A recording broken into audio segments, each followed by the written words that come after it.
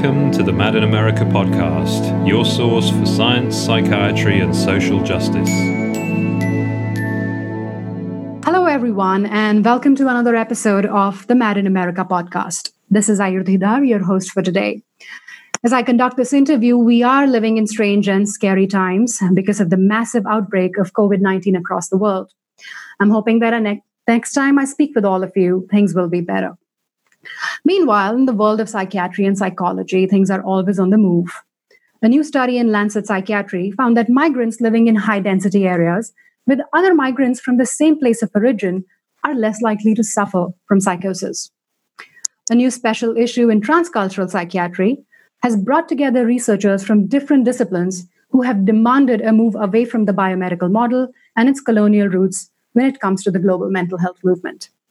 And lastly, a new article in World Social Psychiatry has yet again asserted that psychology and psychiatry often ignore the context and knowledge of the global South, causing more problems than solving them. These last two articles provide a perfect segue to introduce our guest today, Dr. Sunil Bhatia. Dr. Bhatia is a professor of human development and the chair of his department at Connecticut College. He is the author of 2 books and around 50 articles in book chapters. And his second book received the 2018 William James Book Award from the APA. His area of expertise is cultural psychology, decolonizing psychology, migrant and racial identities, and qualitative methods. And he has many, many awards to his name. I'm not going to name all of them. But to me personally, the most important thing is that you, much like me, were born in India and then came to the US later on. And so let's get into this. Dr. Bhatia, welcome to Mad in America. Well, thank you for the invitation. I'm really honored. This is a real privilege on one level to speak to you, but also, I share my concerns about speaking in the time that we are in this global crisis. Mm-hmm.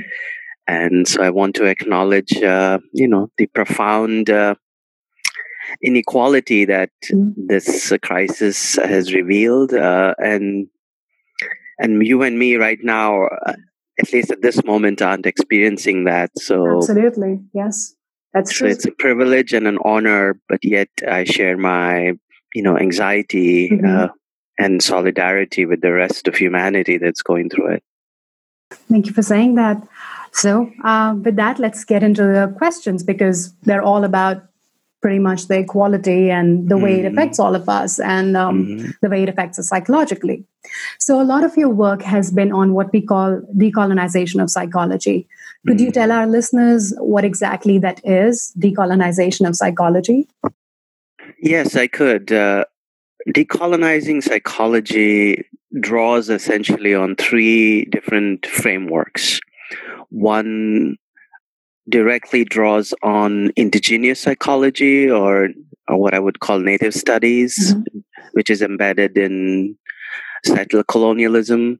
The second one, it draws directly on decolonial theory that comes out of Latin American intellectuals or the geographic space, I would say, of Latin America. And then the third comes out of postcolonial theory, which I'm most familiar with, and it speaks to me personally as well. So when I was thinking about decolonizing psychology, I was drawing and reading these frameworks to ask a question basically about who is telling the story of psychology, who has the power to construct knowledge about psychology, and who has the power to disseminate that knowledge, and whose voices are being included in that story of psychology. So that, I would say, is sort of more questions I had about decolonizing psychology when I approached it. All right. So could you tell me what started your interest in this? Like what happened?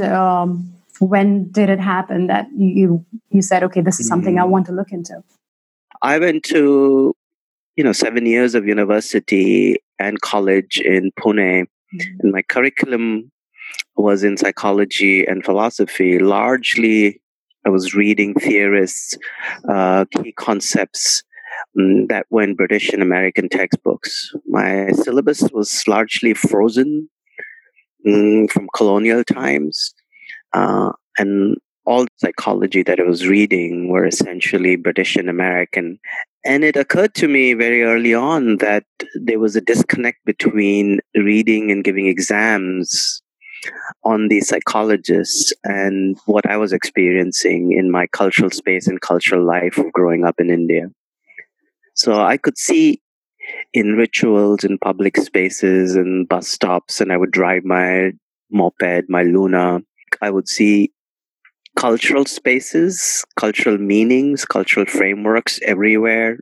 The modern, the feudal, the post-colonial, the neoliberal, all different multi-layers of cultural meanings and practices around me in my public, private spaces. But when I brought questions about culture to the classroom, we were actually talking about psychology, I was completely forbidden to ask those questions. Wow, so even in India? Yeah, in India. That's how it started. Because around those times, they said that wasn't scientific enough to ask questions about specifically ways in which religious meaning was so critical to understanding Indian psychology. So I was asking questions a lot about meaning-making frameworks that I wanted to employ in my life, but I found there was no answers I was getting from my texts or professors or the curriculum, which was very Eurocentric in its instruction and the exams and the way it was even being delivered. So that was the first, I would say, disconnect, which led me to ask questions about doing a psychology that had was much more rooted in culture, but in a way that culture wasn't just another object or a variable, but culture was deeply embedded in stories of psychology. And so I did not have answers, and I, like many other students, I did what I had to do, got my degree. I felt very alienated from the very context of knowledge production that was happening in Indian universities. And then I decided to come to Clark University to in the developmental psychology program, where culture, narrative, identity was far more prominent. I would say around the time I was doing my doctoral work, there was a kind of linguistic, interpretive, cultural narrative turn occurring within the humanities, including, I would argue, feminist turn, where questions about whose knowledge, gendered knowledge, knowledge in social location. So those were also being imported within psychology, at least in my department. As I went deeper into it, formulating a story of people from the global south as having somewhat of a deficient humanity, as well as the stories about people of color, whenever they came up in that psychology, were also relegated to the margins. And finally, over the last 10 years, when I was trying to address the gaps, I saw, there were 356 million Indian youth who are such a gigantic, big part of our humanity, but nowhere I could see them in the canon as well. Their voice, their realities, their sociocultural realities, they were thinking, was completely erased or not worth seeing. Their stories, I asked, why aren't they worth telling those stories? What is it that's missing? Right. So that was the third, I would say, shift that occurred in my thinking that then gave me the motivation to come up with a decolonizing framework to speak to these absences, but also to speak to the realities of the people who were the majority for humanity, but largely missing from the field. Absolutely, and there is a lot of research that actually corroborates that. Who research is done on and where it is applied. So you talked about doing your undergrad and postgrad in India in this really Eurocentric framework, and psychology is being taught to you, but you move out of your classroom and you see a very different world. And there is a disconnect, an alienation between what you're studying, and then you're not being allowed to ask questions because it's not scientific. Can you think of like an example of such a thing, or like a story? Like one concept that comes to mind is the very concept of oppression and internalized oppression, or I would say internalized colonialism that I was feeling in my master's at University of Pune. In the 7 years of psychology that I was studying, I was also looking at how psychologists had, the founders of psychology had portrayed Indians in their work. And they represent stark, highly racist. The key founders of psychology, such as Darwin and others, had, and even J.G. Stanley Hall had spoken about people living in colonized places and as subjects as primitive savages. And as I was reading that, I also found out that there were these very people who were representative of the British culture, such as Churchill had called Indians a beastly people.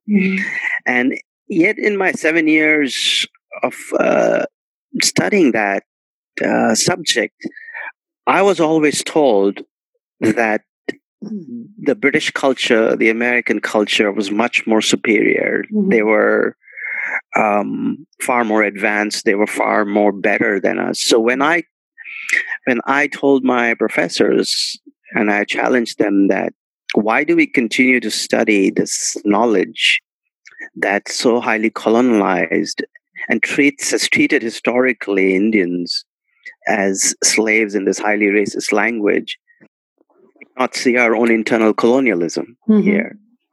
At that point in time, the very oppression that I was speaking about, that I was feeling, was basically dismissed off as my rebellion or my challenge or an individual framework. Right. And even other kinds of histories that are brought in, for example, Ambedkar's history, caste hierarchies. Yes. Within my university, I was, as part of our own collective solidarity, I used to talk to other graduate students from sociology in my own university who were teaching me really about caste hierarchies. And upon reading Ambedkar's book, The Annihilation of Caste, I was able to bring some of the oppressive structures that have been built into for centuries with context. I said, why aren't we studying the psychology of caste at that point in time? But that was not in the canon again at all. And that's and so that was one example. To me, it was very powerful, that psychology of identity of middle class people based on studies done in the United States.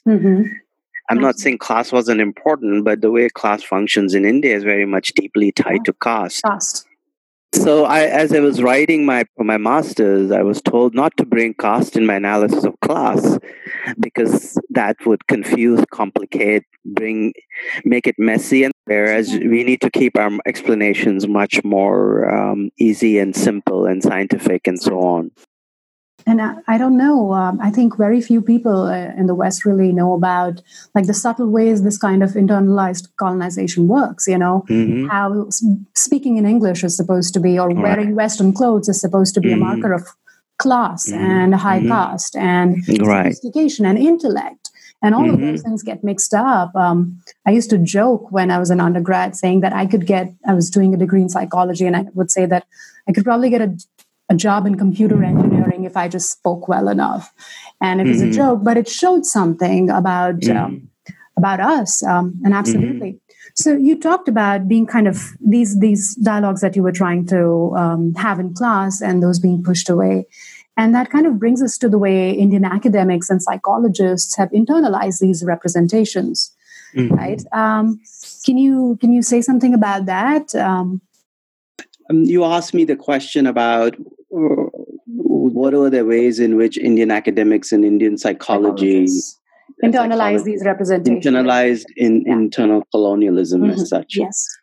I mean, one way, as I said, was from an academic point of view, the way they conducted themselves in academia was the politics of what I would call representation. That is, they didn't challenge the representation very much. Right. So what was in the books, what was in the canon, what was being exported as is, right. To so-called departments in the third world. Mm.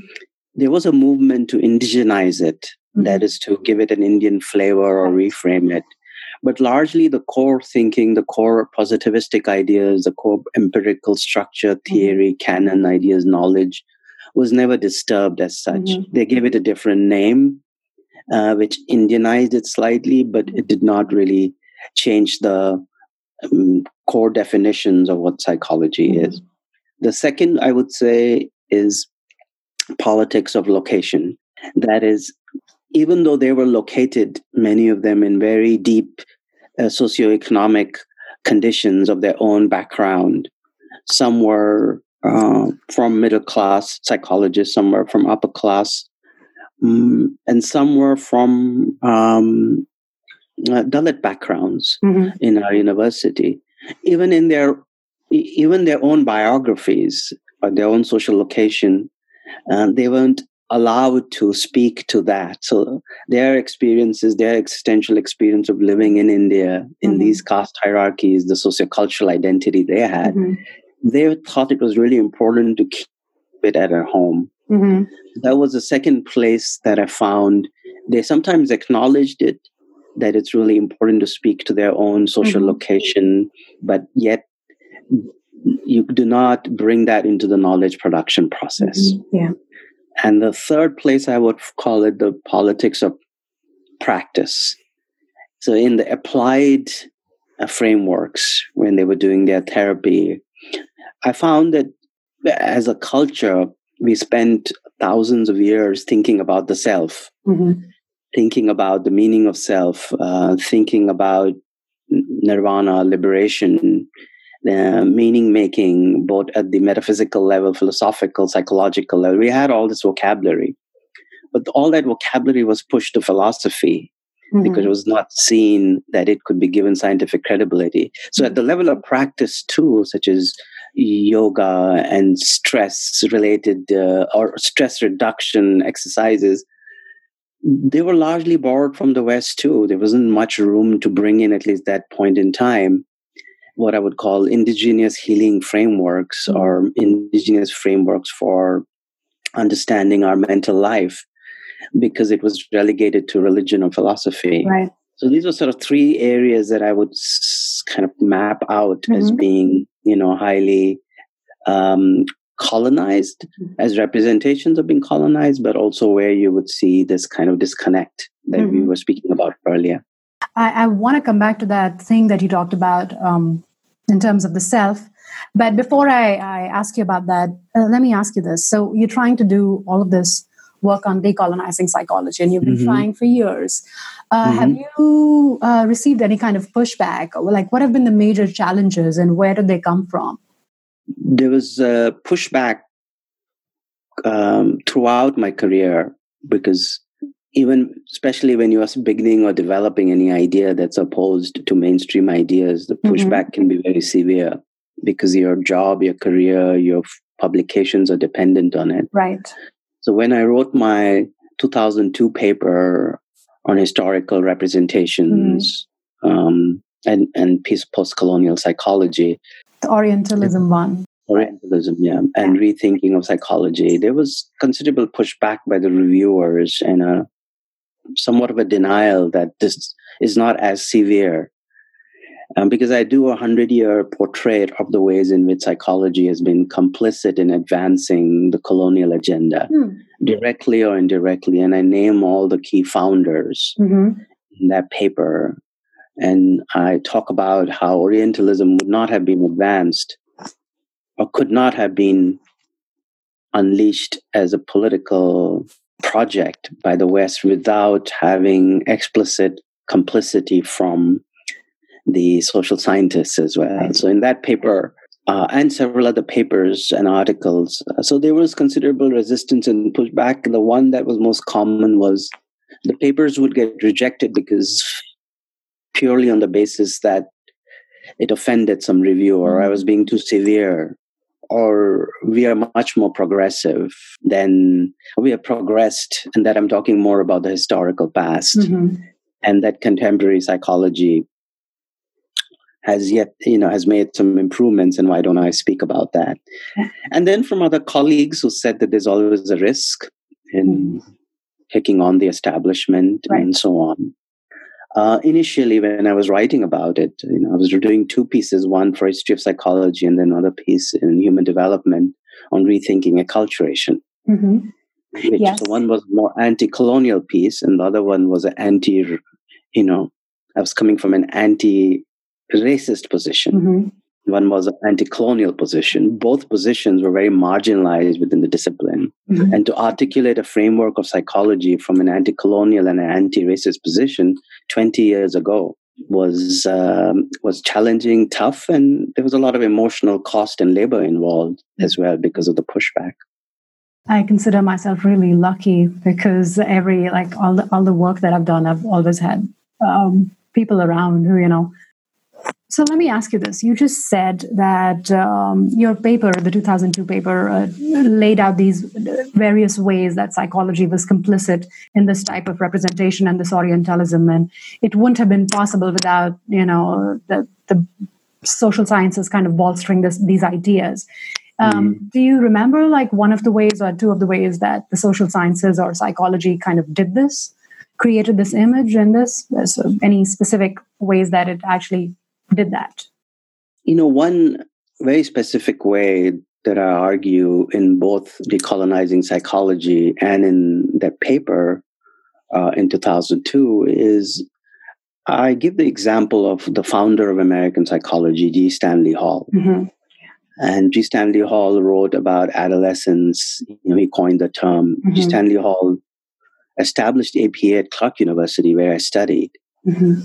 But he was considered to be the founder, a pioneer, a hero of psychology. And that's how the story was told to us. But only much later, when I started reading his work, that I found him to be an advocate for colonialism, where he speaks darkly about that if we don't domesticate and if we don't control and train these so-called primitive people, this world that we're living in would be, overrun by people who are sort of inferior in their thinking, and so on. So we needed to either, I think he uses words, and I have an excerpt in that, and off the cuff I can remember, he says, we need to do this kind of thinking with politicians and soldiers about how to domesticate or wipe out these populations.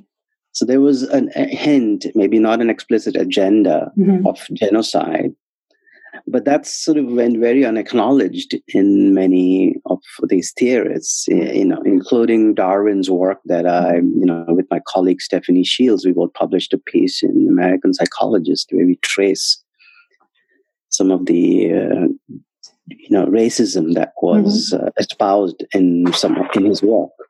Yes, so those are two instances I could give, and then there are several others that I draw out about the modern subject of who the psychological subject is. The psychological subject, essentially, I say the modern subject is white, Anglo-Saxon, upper class, elite American. Around this subject, from this subject emanates much of knowledge about human psychology, and then gets transported and exported to the rest of the world. I was not, of course, the first one to say that. There were many others whom I give credit to in my book, on whom I was, drawing on to make some of these claims.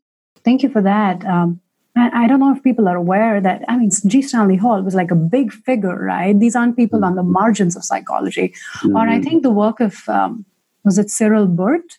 Another, intelligence as something that's inherited, and then turned out that a lot of his data was fake and just completely. So yeah, these were big people in psychology. So thank you for talking about that.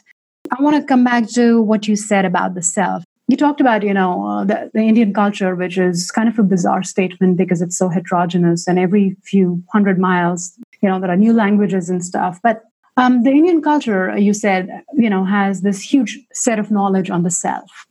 But the way we usually talk about the self in psychology, and even in the West, where you and I live, at least in the US, I mean, I've heard people say things like, you have to find your true self, or be yourself. And I sometimes wondered, it makes sense to me, but if I, as a child, I told my mother I'm trying to be myself, she would look at me as if like, this is the most absurd thing to say. What does that even mean? Right. And now I know it's not because she didn't care. It's because it's a bizarre concept. So we can say the word self, but they mean different things. And you've written about the neoliberal self.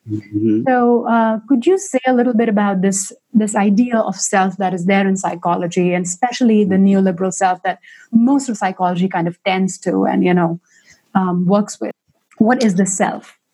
We have spent over a millennia speaking, inquiring, writing, analyzing the term self. And I think it was Kenneth Burke, the literary critic, who said it's like a God term. And this God term sort of defines all of the theories and explanations from there, like democracy, justice, love. So this is one of those, self-other term that's very central to psychology. But yet it's to me, one way to kind of think about the self, especially from within the Indian context, was that the self is always thought about as embedded within the family, within the community, within the neighborhood. The distinctions between self and other are fairly, to use your own word, very slippery. Something you mentioned in your article, that this is a kind of slippery subjectivity. They cannot be encased within the individual. I think psychology's faith or understanding is based on, for a long time, has been on the idea of the individual as self-contained, as atomic, and that self which fashions itself as separate from other. The transcendence was a very important concept. So with colonization come very new ideas about self and its location to society and caste, and also power.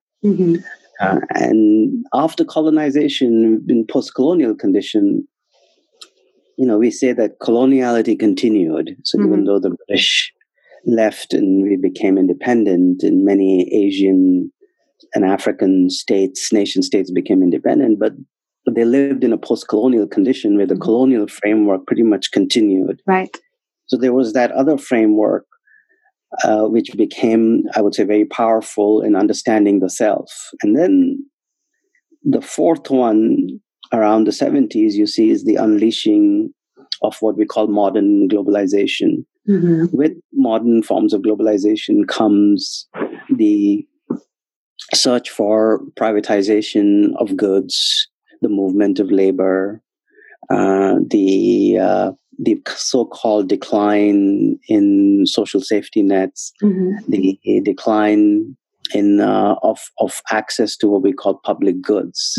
And with neoliberalism comes an idea that the social structures are not going to guarantee the maintenance of self. Right. You have to rely on your biography, your strength, your family, your education, your credibility, your degree. So you become somewhat of an entrepreneur. Managing yourself takes a really important turn. And that language becomes very critical and crucial in maintaining the neoliberal order. So we have a sociologist named Gauri Pathak in India speaks about it, that the self has to become very presentable, she says.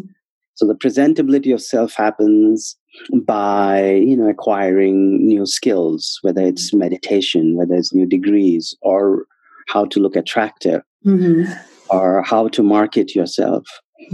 And that's where you have a lot of Silicon type Valley language on cross-cultural psychology comes in and gives us these sets of new sets ways of thinking about the self through peak experience, through flow, through growth mindset, And through these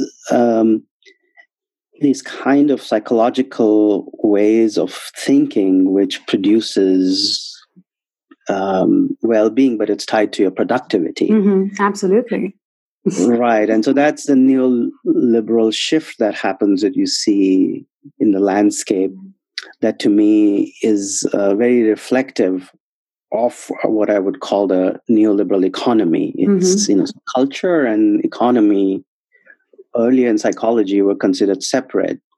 And so in my book, I really chart out not only the construction of the neoliberal self that's in Decolonizing Psychology, but the different hybrid layers of the self.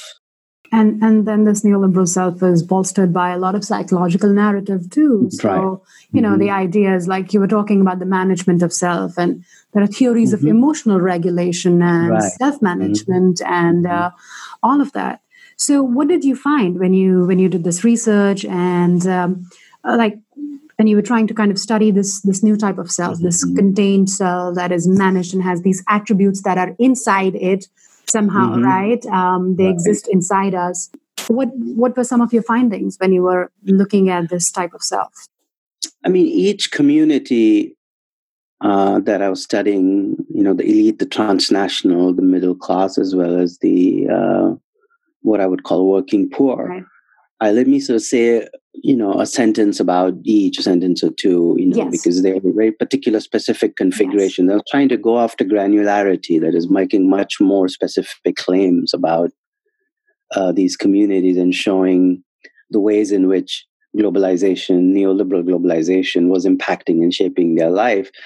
To start out with, what I found, the youth who were much more had access to culture capital, to elite forms of education, to wealth, were in some ways creating a very transnational identity where understanding of Indianness was framed as being highly mobile. So I use the word cultural streamlining. That is no longer they were seeing themselves through the prism of Orientalism or being backward. So what the neoliberal language gave them was a kind of Indianness that could be transported to other parts of the world. Through their education too, because it was now not only seen as cool, right, but also seen as being cosmopolitan, but yet cultural.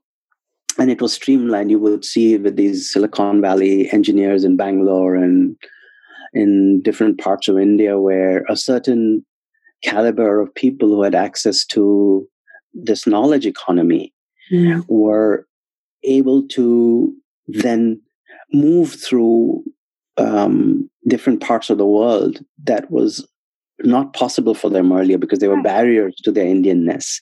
So there was this interesting transnational that I speak about, and I give examples of someone like Nina in my book, whom I interview, who gives this is a long interview, but to give an example, she says, if there's what it means to be an Indian, what does it mean to be living in Bombay and elite? She says, well, if there's a riot, I will not be touched. I can continue going on in my life. There were others. She calls herself the ultimate Indians because I asked her, what does that mean? Why do you call yourself? She said the ultimate in the sense that we are the ones who decipher, who understand, who set the standards of what Indianness should be, and others usually follow it through fashion, through consumption. So she was using a very consumer-oriented model. So for her, citizenship had become combined with this interesting neoliberal language of mobility, going to Oxford, studying there, practicing or keeping her what she called Jaya Parvati rituals, but yet being accepted by her German, Swiss friends, and then coming back to India and being very seamless.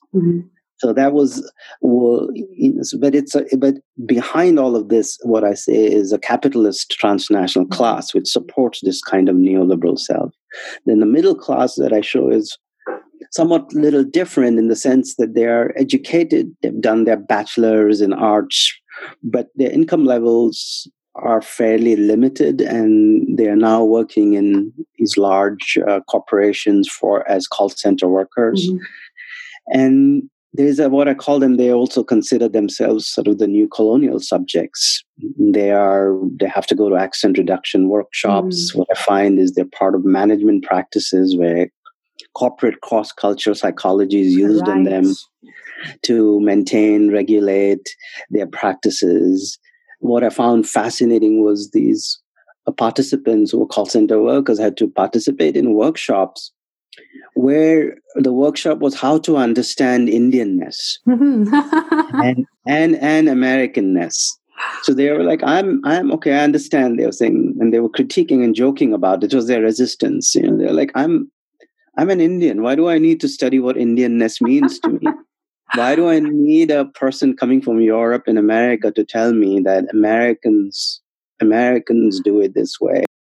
And the workshop materials that I saw were really about using very traditional concepts of cross-cultural psychology, such as collectivism and individualism around that. And Indians were always seen as late, as unable to adapt, and there were characteristics given to them, argumentative, too flexible, authoritarian, hierarchy-oriented, whereas Americans were exactly the opposite, punctual, reliable, self-sufficient. If you look through many of the documents and these participation into diversity programs, management, they're all basically being invented here largely, and then they're being executed there with some reframing. It doesn't mean the participants there are somehow passively accepting it. What I found was they rejected, they resisted, but there wasn't enough room to resist it within the organizational culture. When you meet with them privately, they can make fun of it and they can call it, Gora psychology, as in white psychology. But the corporate stranglehold was so firm, the architecture of power that because they were transnational, that many of the managers and administrators who were using MBTI personality tests and all of those had mandates from corporations. Right. That this is how we do, this is how we evaluate a performance. You go to an English institute, or they call it the English clinic. I mean, you would find it fascinating, and there it's forms of pathology. So if you're not able to speak fluently or in the way that Americans and British can understand it, but in that you found a very strong colonial language of how to be a self in the world. And what happens to even people who speak in a vernacular accent. So I discovered there's something called as MTI, mother tongue influence. So you have to remove your mother tongue influence, and they teach you how to remove, and they call it cleaning up your accent. Wow, it sounds like an amputation almost. Yeah, right. So those were, to me, still stark reminders of not just remnants of colonialism, but the way coloniality and kind of the after effects of colonialism continued and continuing, but have taken this interesting neoliberal turn. Then finally, the third piece that I saw was just at the level of inequality, where somehow social justice issues in psychology were not considered core to questions about well-being and constructions of self and identity. We approached somehow culture and looked at the ways in culture shapes the self, but rarely did we ask ourselves the question about, a large population of India lives in poverty and does not have access, lives with chronic hunger, does not have access to employment, education, the indicators of well-being.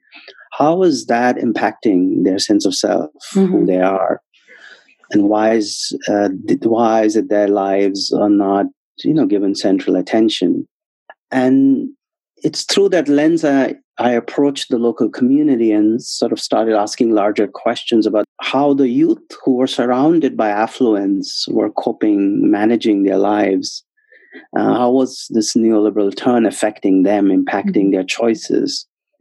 And that led to quite a bit of realization of not just inequity is fundamental, but also how they were not considered to be as proper subjects. Most of them are considered squatters living on illegal land. They're the majority of our population, but all our urban development was done as though they don't exist. Mm-hmm. So that was the third piece, that globalization was supposed to have uplifted them out of their poverty. Mm-hmm. But to me, that was another area that needed to be really spoken to, the condition of inequality.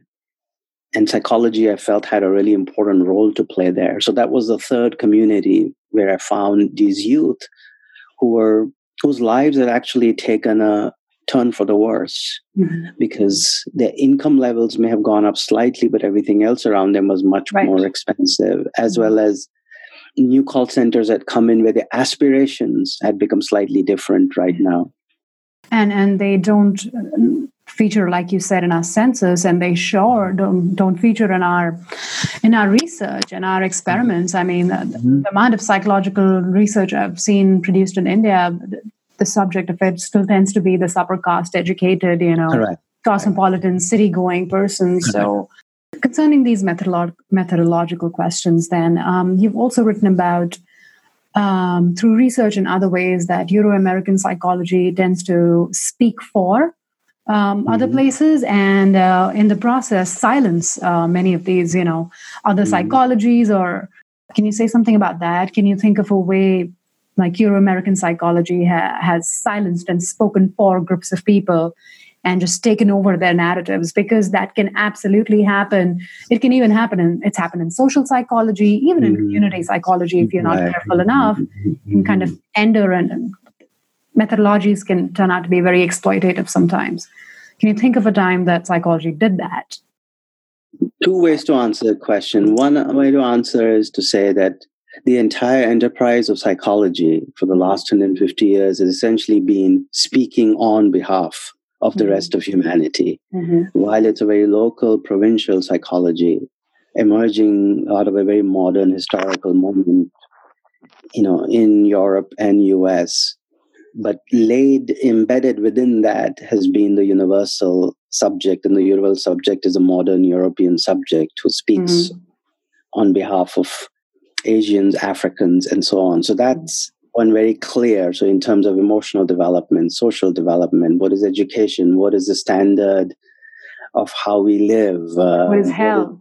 What is health? What is mental health? All our psychological diagnosis that we have derived from, whether we call it schizophrenia or PTSD or trauma, they are very deeply embedded in specific cultural practices and cultural meaning frameworks, which are highly local, but then they play a very dominant role in being exported to the rest of the world. So you could see in almost social psychology, cognitive psychology, I would say currently neuroscience too, you have this kind of speaking off going on for a very long time. The other more speaking off that goes on is, I would say, is for the longest time, I think, one book that comes to my mind is one of my favorite is Decolonizing Methods by, Linda Tuhai Smith, where she speaks about the fact that research was a very dirty word in the native communities, in the Maori community in New Zealand, because almost all the research that was done on Maori communities, their way of life, was done by Europeans who basically wanted to destroy them, to use them, exploit them, keep them contained. And so for her, she always so that's one kind of example of how that particular community, for the longest time, that sense of self, their ways of life, was largely represented by American psychological frameworks within the context of Australia, New Zealand, and America. There are different ways in which Native people have been framed. Understood. So that's one example I could give you. And there's lots written by theorists who are working in the area of settler colonialism and Native American studies who are rewriting that history right now. All right. So let me take us to my last question for this interview. Psychology, born in the global north, deeply entrenched in the values of, the global north, values such as individualism and meritocracy and all of those things. Do you think psychology can ever be truly decolonized? And what would that look like? If it was possible, what would that look like? But first, do you think it can ever be truly decolonized? Yeah, I mean, that's one of the questions since my book came out. I've been asked very, very often at different conferences, presentations, keynotes I made. And there, I would say that I think, yes, it would be decolonized, but there are some conditions under how it would be decolonized. And I think we have to think of it as a political project, and very much in the way that we thought about abolition of slavery. So you can take an abolitionist model and say the only way slavery was abolished was either it was there or not there. And in order for it to be completely abolished, you needed to change its entire structures. It's not just driven by the state, but the very idea of what it means to be a human being. So it's political, it's economic, it's cultural, it's personal, it's psychological, it's familial, it's sexual. All of these areas had to be the very idea of how we conduct business and we live, what it means to be a human being. We had to attack that idea itself from its roots, if at all. We had to create a time where slaves had to be free. It doesn't mean that there was real freedom right after proclamation. There was Jim Crow, and then there was racial segregation. There's effects that you could see that in this pandemic, where more and more African Americans are dying at higher rates because of in COVID. So there are health disparities that you can see. That doesn't mean that we don't have. But what I'm saying is that you needed essentially an abolition. I think this is Native American theorists have been speaking about this, that in decolonization model, in their view, is not really about advancing a field or taking a social justice perspective. It's really about reclaiming land and reclaiming territory, reclaiming water, reclaiming earth, language. It's a model in which you have to acknowledge that settler colonialism is continuing to happen. And decolonization really means having all of that back that was lost, essentially. So to us, there are some models of us to think about what a decolonized psychology would look like. So I think it's possible, but it's a long-term political project. And you have to take the long view and take, in some ways, not necessarily a compromise view, that even if we add a fragment here, one is the add and stir model, which we've been living under right now. That I think it was just today that in American Psychology that I saw this article, in 2008, Jeffrey Arnett's article came out. Right. So it's the Arnett article basically said that most of research conducted in psychology, about 95%, is done on Euro-American populations. 95% was a huge number, and a lot of it is just done on American undergrads. So basically, psychology is the study of. I recently read Ian Parker's book of what psychologists think about what undergrads think, something like that. Yeah, that's the context. Right. So, correct. Yes, and American undergraduate psychology, like they're something like 4,000 times more likely to be represented in experiments and in our studies than say some random person in Global South. So to me, the project of decolonization is very viable. In order to reach the goal, I would call complete decolonization in the way Franz Fanon speaks about. It has to be a new humanity. What he speaks about, you have to definitely identify and really dismantle. There is an undoing has to happen of the colonial structure right now. Identification alone is not enough or suffices. You can't have compromises as such and say, because the colonial structure are like tentacles. There are all levels of knowledge production, editors, writers, the power of the US Academy. Mm-hmm. And these tentacles basically, very much like the neoliberal order, control, regulate all the knowledge production of psychology across the world. Which knowledge is considered elite, who gets published where, who gets tenure, who doesn't get tenure, who is considered, which journal is considered prestigious, and so on. So that mapping, that archaeology, that architecture of identifying these tentacles on which the coloniality of psychology is built has to be first formed and made and identified and analyzed. Mm-hmm. We're not even there yet. We've just basically just opened up the conversation of what decolonizing really means. Yeah.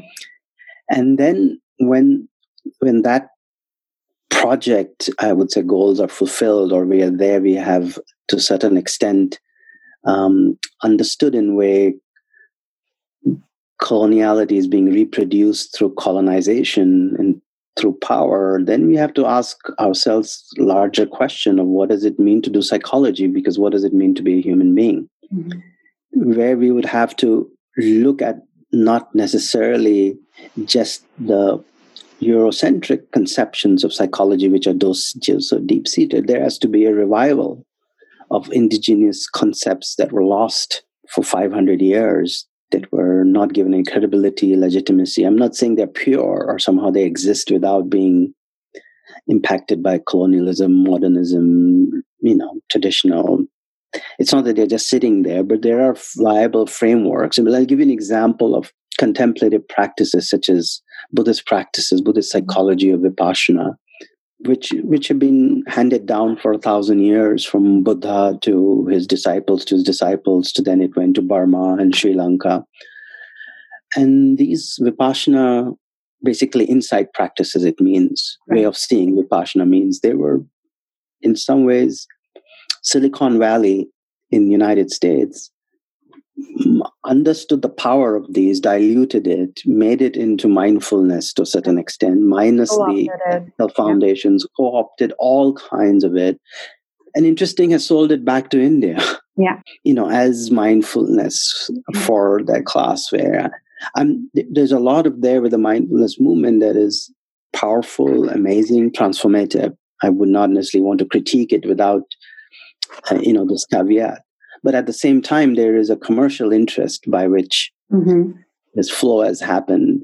So to me, there are potential practices in many of these indigenous philosophical, religious community psychologies that exist that we haven't even yet found out what they relationally mean, for someone who's in Brazil and someone who's in India, without necessarily invoking the language of Eurocentric knowledge. So what we're doing right now is a lot of translation, essentially, translating it back to, so the knowledge of indigenous frameworks is translated back to an American audience. And in that translation, we are not speaking in the original language in which some of the essence is. So to me, one is the Indian, and second, I think colonization is very much deeply rooted in capitalism. Which at this moment of our crisis that we're living in has very brutally and very starkly exposed the haves and the have-nots, the people who have care, who don't have care, who can stay at home, who can't, or the frontline workers who are in the face, so to speak, fighting this virus.